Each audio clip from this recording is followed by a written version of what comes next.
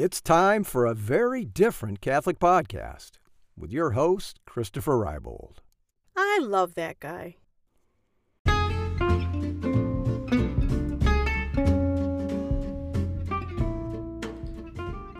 Hello, whoever you are. I'm glad you found your way here.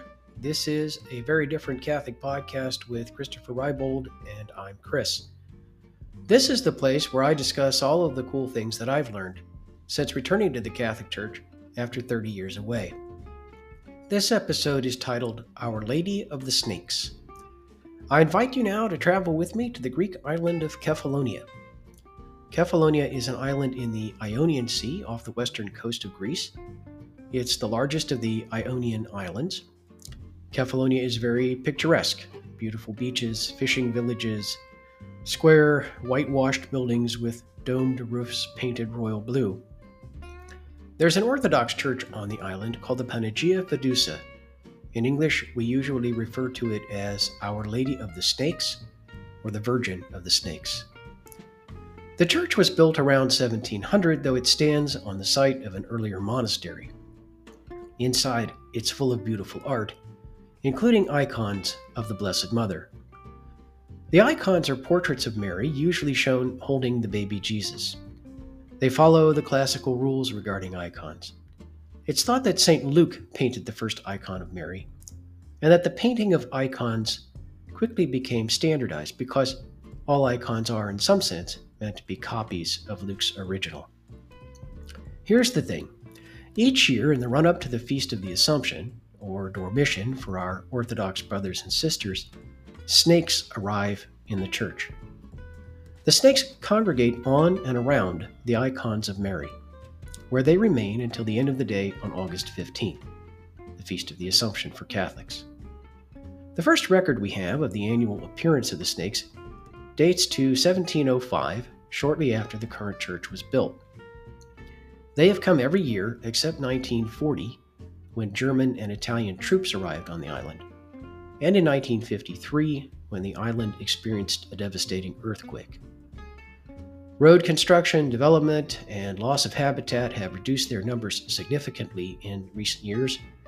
I'm recording this in the fall of 2023. The best information I could find was that 2 snakes came this year. There's an old folk tale regarding the arrival of the snakes. It's said that a group of nuns came under attack from pirates. They gathered together in the church and prayed for the intercession of the Blessed Mother, whereupon the pirates were turned into snakes. I don't attach a lot of importance to the origin story, but the snakes are real enough. Of course, there are many who want to put the annual visit of the snakes to the church down to their migration habits or their mating season and so on. You will have to decide for yourself whether you believe that the arrival of the snakes is fully explained by purely natural events.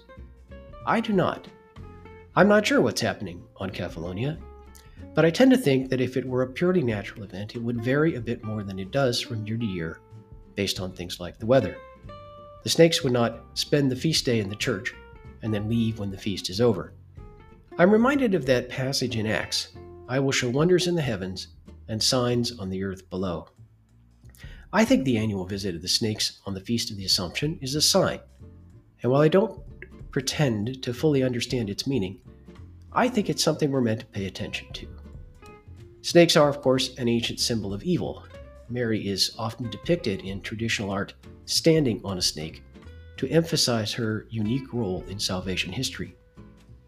The fact that the snakes on Cephalonia like to spend the Feast of the Assumption congregating on icons of Mary should, at a minimum, cause us to reflect on the meaning of Mary's Assumption, on her unique role in salvation history, and her continuing role as Queen of Heaven. There are several sources where you can learn more about the snakes of Cephalonia, including Wikipedia and the Catholic News Agency. There are even a couple of videos on YouTube where you can see a few of the snakes in the church.